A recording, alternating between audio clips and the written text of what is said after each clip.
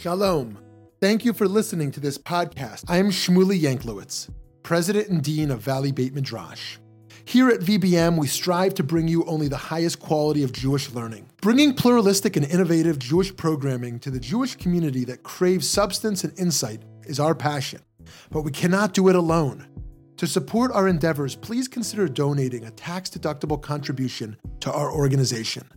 By doing so, you will be supporting meaningful Jewish educational content, funding the next generation of leaders, as well as furthering Jewish wisdom to people all over the country and all over the world. Please visit www.valleybeitmidrash.org. Thank you so much and enjoy the program. Here today with Rabbi Steve Greenberg, who is the founding director of Eshel, a support, education, and advocacy organization for LGBTQ Orthodox Jews and their families. He's the author of the groundbreaking book, Wrestling with God and Men, Homosexuality in the Jewish Tradition, which won the Koret Book Award for Philosophy and Thought. Steve currently lives with his husband, Stephen Goldstein, and daughter, Amalia, in Boston. Rabbi Greenberg, thank you for making time. My pleasure, Shmuley. So to jump right in, how have you seen Orthodox perspectives on LGBTQ issues evolve over the last few decades? And where have we seen more progress and where less? So it should surprise nobody that that this has been a work in progress over the past 20 years. I imagine that a piece of the story is that the larger context in which this is sitting is changed as well. American attitudes have shifted in it certainly more dramatically in the last 5 to 10 years. So I guess functionally I would say that it's hard to find a rabbi that is not empathetic, at least in theory. In other words, when we did our survey of rabbis, we've interviewed about 160 synagogue rabbis.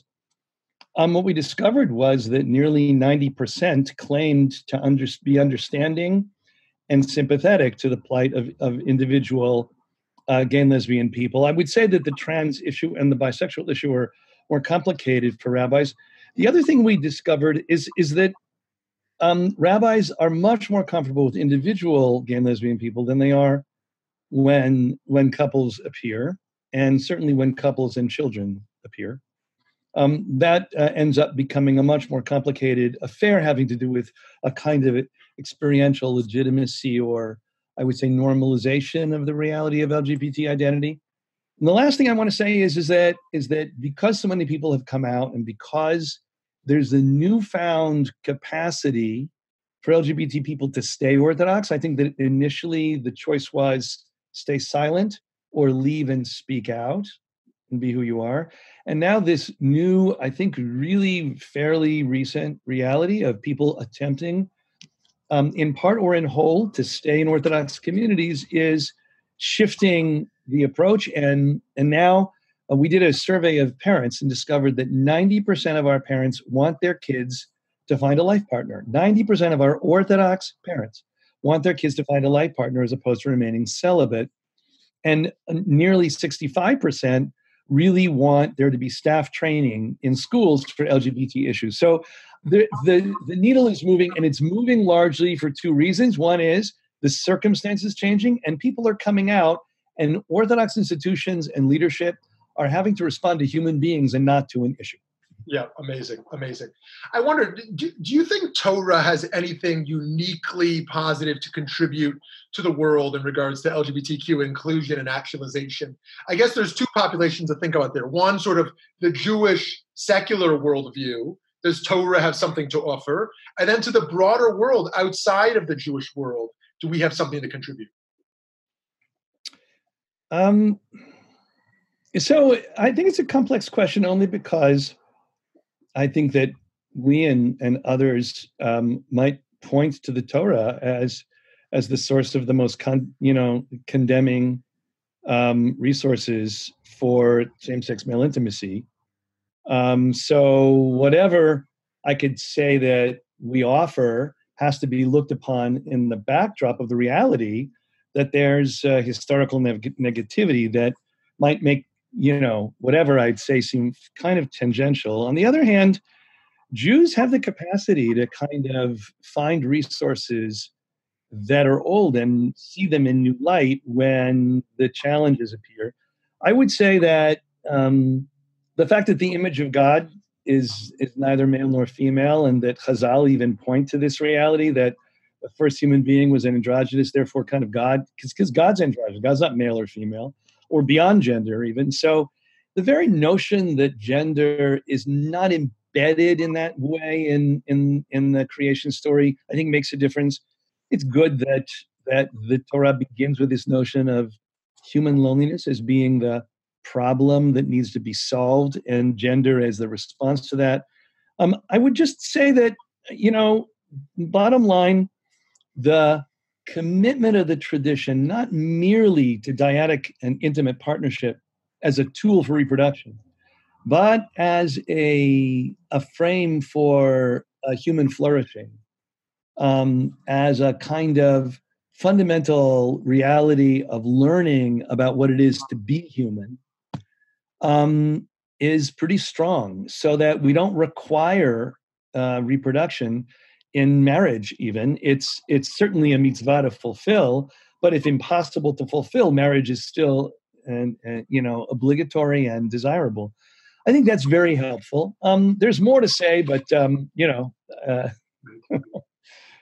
a 350-page book that I wrote that has some of that in there, and I'm sure that maybe at some point we can delve more deeply. But I would say, bottom line, I would say the Torah offers potential realities that can address this question that have yet been fully employed. Great. If you haven't checked out that book yet, make sure to check it out, Wrestling with God and Men. So my last question for you is, what do you think are the most meaningful models for Orthodox same-sex marriage ceremonies? I know this is a relatively recent phenomenon and growing. What are some of the possible models, and what do you think can be most meaningful? Well, I hesitated to do same-sex commitment ceremonies, or weddings, you might call them, for more than a decade, until I returned from India with my newborn daughter, and planning for her birth, and then bringing her home and giving her a name in an Orthodox congregation just pushed me over the edge. And I said to myself, I can't offer a future to young people who discover themselves to be gay and lesbian if it doesn't include celebrating love, companionship, and the possibility of building a family. So I did a commitment ceremony. I based it upon work that Rachel Adler had begun, but I didn't think she finished it, so that the ceremony is comprised of two parts: a shutafut, or a shtar shutafut, which is essentially creating a partnership that would be parallel to a business partnership, but instead of a business, you're creating a household. And then in order to make it exclusive and intimate, a set of nidarim, or oaths of various kinds, to focus the couple on their loyalty to each other and an intimacy that isn't shared more broadly, and then to finish it with various blessings that might be considered similar to the Sheva Brachot that celebrate the love of two and the creation of a household in the community of Israel. I think that something on those lines it has already happened. I mean, I did a wedding for a Riverdale couple, both Orthodox or traditionally trained young men. And a year later, they have two infants they're raising. And the whole Riverdale community came up. In other words, it is the form of life that is actually on the table in these scenarios. And the choice of gender ends up becoming relatively small in the reality of different gender pairings. It ends up becoming not so much the central concern. The concern is, are these people committed to being part of a historical chain, and do they want to participate in a living Jewish community? Right. Amazing. Well, friends, make sure to follow and support Eshel's work on Facebook, and you get their website and their email group. If you are an observant Jew who is a part of the LGBTQ community, you can plug in. If you are a family member or friend of someone, you can plug in. They have programs to support the parents of children and many other things. Steve, thanks for your time. Well, can I end with one thought? Great, please do. Okay. So according to Hillel, the whole Torah is summed up in, what your friend finds hateful, what you find hateful, don't do to your friend, or a form of v'ahavta kamocha, love thy neighbor as yourself. The hallmark, according to the Rambam, of love is knowing what you need and ensuring that others have it. So I guess what I'd like to suggest is that anyone who cherishes the ability to give and receive lifelong love with a partner that one is deeply committed to, and to be chastened by that love and challenged by that love, enriched and deepened and comforted by that intimate friend, anyone who wants that for themselves ought to commit to loving their neighbors thyself and making sure that all their children have that opportunity. Love it. Amazing. So we might have a halachic responsibility or a Jewish ethical responsibility, if that's something different, or at least an existential responsibility to fulfill that mandate that was just mentioned.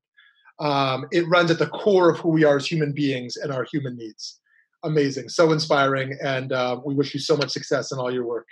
Thank you, Shmuley. Thank you.